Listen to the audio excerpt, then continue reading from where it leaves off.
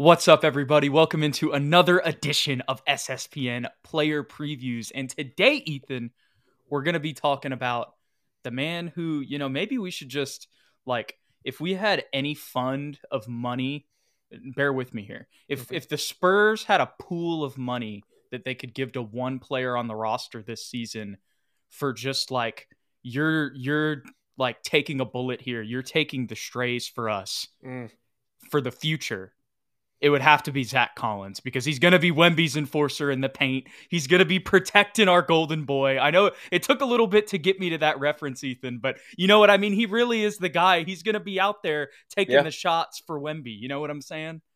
1,000%. And we talk about it all the time. He's my favorite fighter on the Spurs. And I think this year he'll finally have the opportunity to fully embrace that enforcer role, like you were saying. Absolutely, man. It's so funny. We were texting about this earlier today, and I think this is kind of a good place to start this episode. Zach just went on the Road Trippin' podcast again with Channing Frye and Richard Jefferson about 3-4 days ago, which was perfect timing for this. And one of the things he mentioned in that podcast was that the whole team is taking up boxing after practice. So, and I've seen some videos of Keldon doing some boxing before, and I want to say just some other players, Malachi. on Instagram, I'd seen it. So that's what that is. So we got a team full of fighters, Ethan, and Zach, he's literally getting them in the ring. So, when Chris Dunn tries to post up next, our guys are going to have hands. I like it. I like it too. But let's get into this, Ethan. I'm going to dish it to you. We'll start off with strengths like we did with the other videos. What were some of the things coming into this season that are strengths for Zach Collins? And even maybe some things, because I'm sure a lot of these will be, that improved last season that turned into strengths. Right off the bat, things that improved were just overall comfortability and strength, especially in the low block. I think to 2 seasons ago and a little bit at the beginning of last season, he was kind of getting ragdolled a little too often, pushed out of the paint, inability to fight for rebounds and fight for post position on offense. And that really kind of flipped for him. I don't know if that was just, like I said, a comfortability thing, or if he literally was getting stronger because he was not, in game shape because of injuries prior. But he really found his role and was able to be a low post threat at times, especially after Jakob Poeltl's departure, as a scorer as well as a facilitator. And not just in the low block, but in that high post as well. Dribble handoff action where he was able to find backdoor cuts. Really Domantas Sabonis-esque in that area of his game. And defensively, I mean, he is a shot blocker at times. Of course, he's going to get, postered or bullied because he is still a slender frame at 6'11", but he has that mentality to go for everything, which to me is a strength, even if at times it puts him in harm's way. And just like you said, that ability as an enforcer. Last year, he didn't really have to embrace it as much because there was not really a guy for him to protect. It was really just kind of a shake things up if things aren't going well, or defend himself when guys were trying to get a little too antsy. He was only in the starting lineup for half the season as well.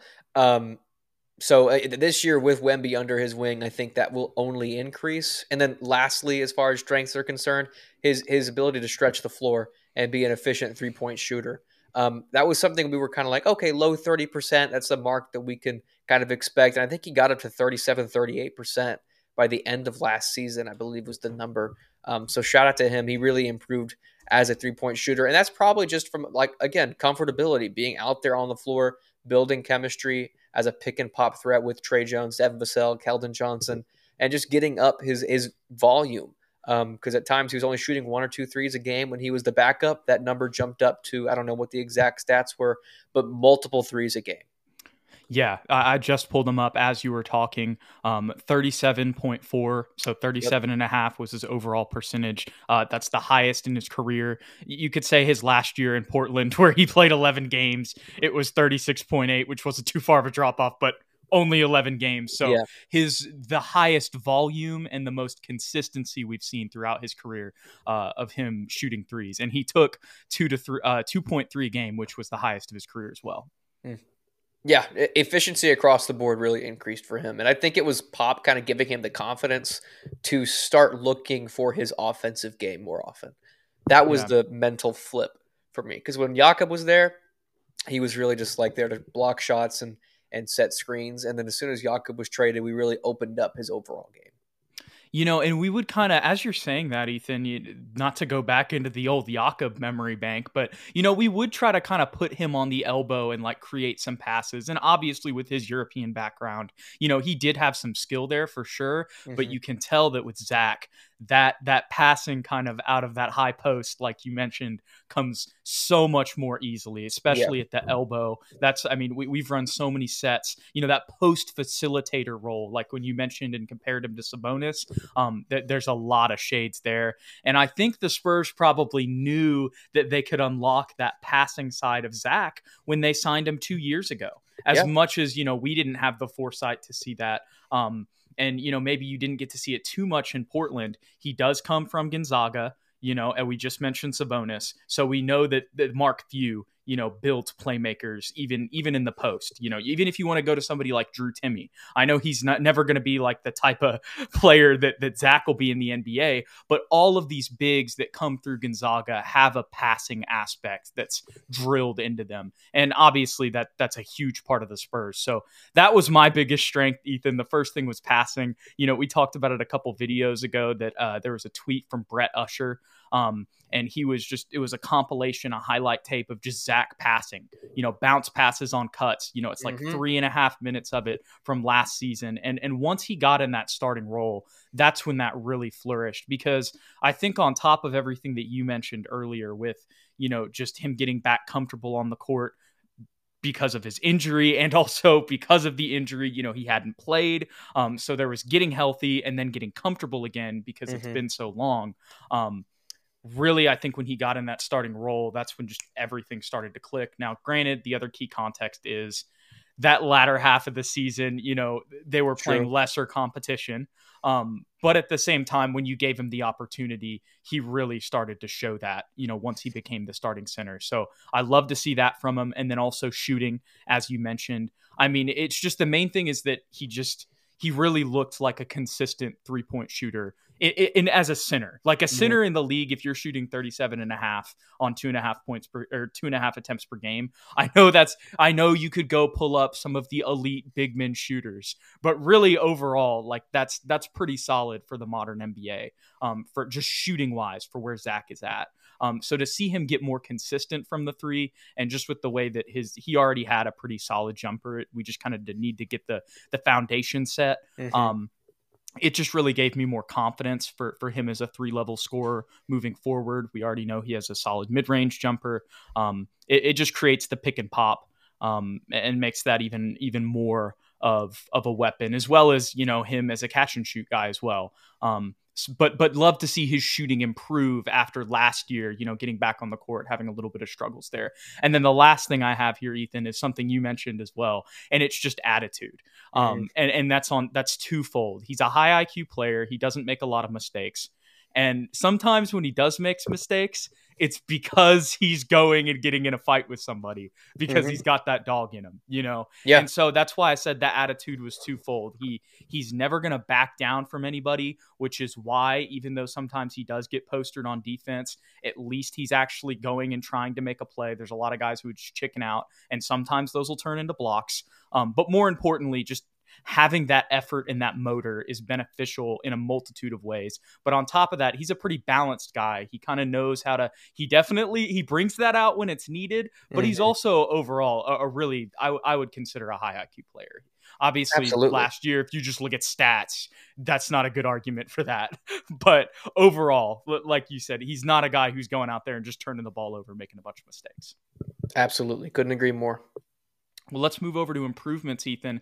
I'll start off on this one because I really just have two things, and I think it's going to be similar to you. It's just rebounding and defense. Last year we talked about the defensive improvements that we did see throughout the season, and I don't want to dismiss those because we did see a lot of improvement, especially on the interior and not fouling, as we've talked about so much. But when it comes to his role as an enforcer next to Victor Wembanyama, we're going to need you to take that next step. He's going to be the guy who's matching up with Joel. We talked about that on the last Wemby episode, how we're happy he doesn't have to match up with those guys. Those are the guys Zach's going to have to deal with. So, and obviously that was something he had to deal with at the end. With threats to our nation waiting around every corner, adaptability is more important than ever. When conditions change without notice, quick strategic thinking is crucial. And with obstacles consistently impending, determination is essential in overcoming them. It's this willingness, decisiveness, and resilience that sets Marines apart. With our fighting spirit, we don't just fight battles, we win them. Marines are the constant our nation counts on to fight the unknown. And through adaptable problem solving, we do just that.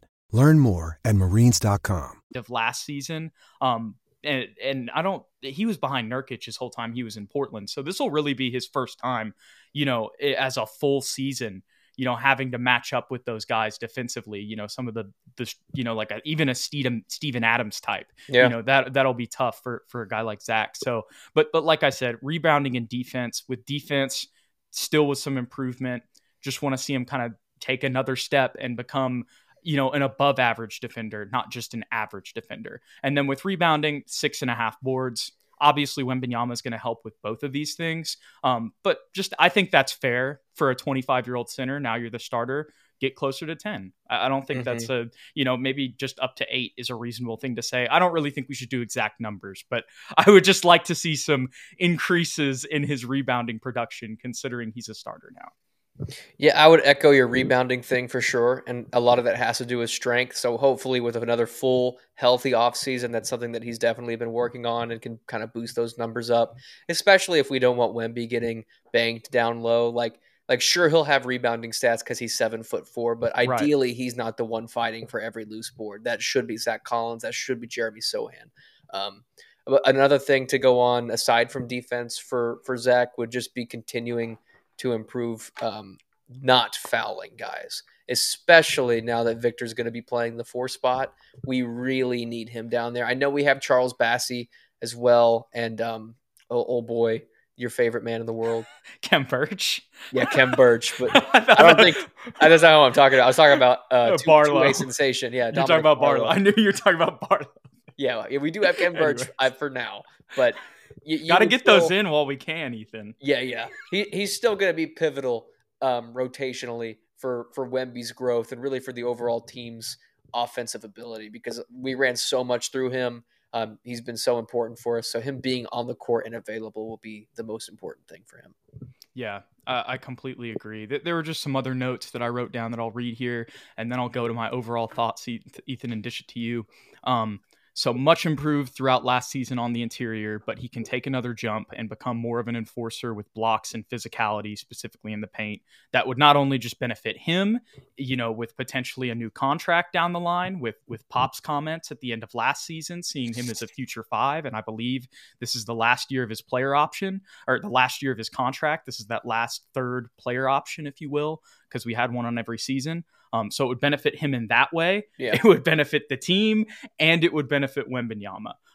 So, I mean, it's just becoming more of a physical guy, on the interior, as we've mentioned. And then the last thing that I had written down was also just to talk about his lateral movement, just as a 5. It's pretty solid. It improved throughout last season as well, but kind of the same theme with the last one. You can still get a little bit better there. There were some times where I saw him get beat off the dribble, but really for a center, his lateral movement is pretty solid. It's not Wembanyama, but nobody's Wembanyama. So, still kind of same story there. Solid improvement, but also still has room to improve. Agreed. Alrighty, here's my diatribe, Ethan. Greg Popovich called Zach Collins the 5 of the future for a reason. His continued improvement last year earned him the starting center spot after the trade deadline, and his potential showed itself even more in that role. Zach has skills in the post and off the dribble and can shoot at all 3 levels on top of showcasing his playmaking ability last season. He's consistently improved on defense and has raised the idea of what his ceiling can be on that side of the court since we signed him. While he's still just 25 years old, the 7th-year big man is one of the few guys on the roster you would call a vet, and that role will only be amplified by his front court pairing with Victor. He'll effectively be Wemby's personal security in the paint this season. So be thankful he's up to the challenge. I had to say that because Richard Jefferson in the Road Tripping podcast. He was like, you're going to be Wemby's enforcer, right? And he was like, yeah, I know. Like, he was willing to do that, though. That's the thing. Mm-hmm. And there's not a lot of guys as much as we do talk about, especially with Wemby, like San Antonio being more attractive. There's just not a lot of guys at his age with his skill set that are like, yeah, I'm willing to come play second fiddle. I'm just really willing to go play that role and just be, like the Bill Laimbeer. Obviously his game's very different, but I think y'all get what I'm saying in this sense. Not some guys, they have too much pride or ego for that, but he's willing to do that. So that's why I said be thankful for that, or be thankful he's up to the challenge. And then I said, but while he'll be Wemby's enforcer next season, playing next to him should open up some looks offensively for himself and also help Zach out on defense. I'm excited to see how he can showcase his skills with a fully healthy roster and a generational talent next to him. Ditto. Everything that you said, I agree with. It's funny, though. You said Bill Laimbeer. I think that was actually his draft night comparison. Really? I'm pretty sure. I'll have to go back and check, but when he was drafted, let's take a look at his NBA comp. I think that was Bill Laimbeer for him. Remember Lonnie was D Wade? Yeah. There have been some really bad ones, and there's been some pretty accurate ones. So that's pretty funny that they just kind of pulled that name out of your head. That is funny because I wouldn't think of that because Zach's pretty close. It is pretty close, but you think about I also think about Zach's face up ability, and that's not something that screams Bill Laimbeer. But when it comes to that nasty. Well, he was like the first pick and pop threat.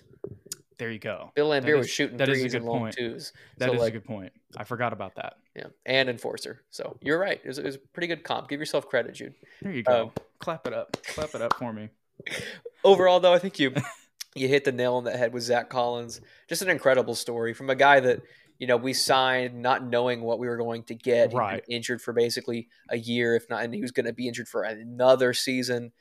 Played in the G League for us for a couple games to get ready for the NBA. A lot of guys had written him off as someone that we shouldn't bring back long term.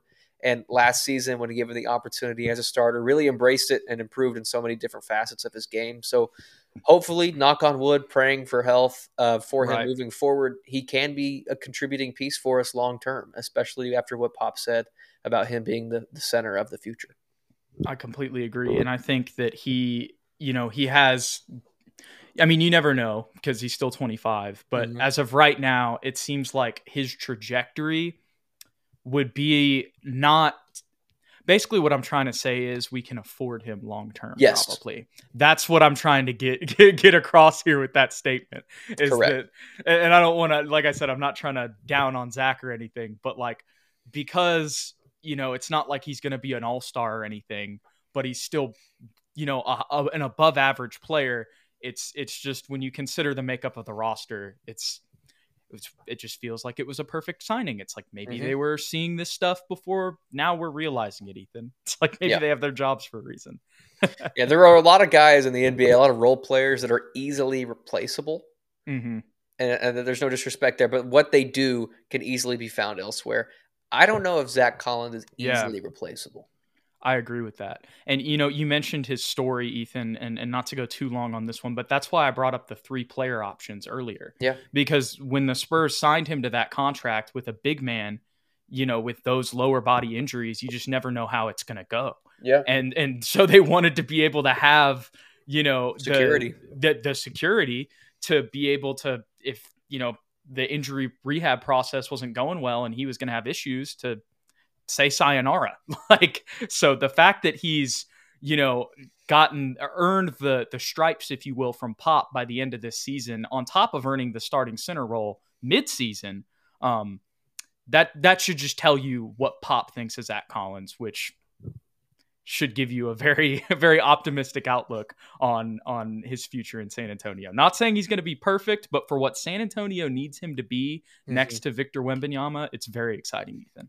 Agreed.